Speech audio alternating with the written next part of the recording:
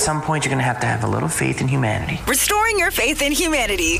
Oh, you've renewed our hope and faith in humanity. Here's Brew with all the feels. Oh gosh, Drake is trending again in the news, but don't worry, it's not for anything like before. It is some good news that I wanted to share.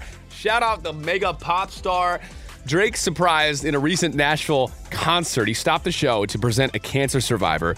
Her name's Lauren, with a $100,000 check acknowledging her fight against the disease. She recently finished her chemo, and she obviously appreciated the financial support for her medical expenses and for her daughter, and intends to donate to cancer-related charities with this generous gift from Drake. Maybe it's a PR move, maybe it's not. Either way, it's good news. She also mentioned she draws strength from Drake's music and hopes to inspire others with her story. Yes, I can hear God's plan in my head right now.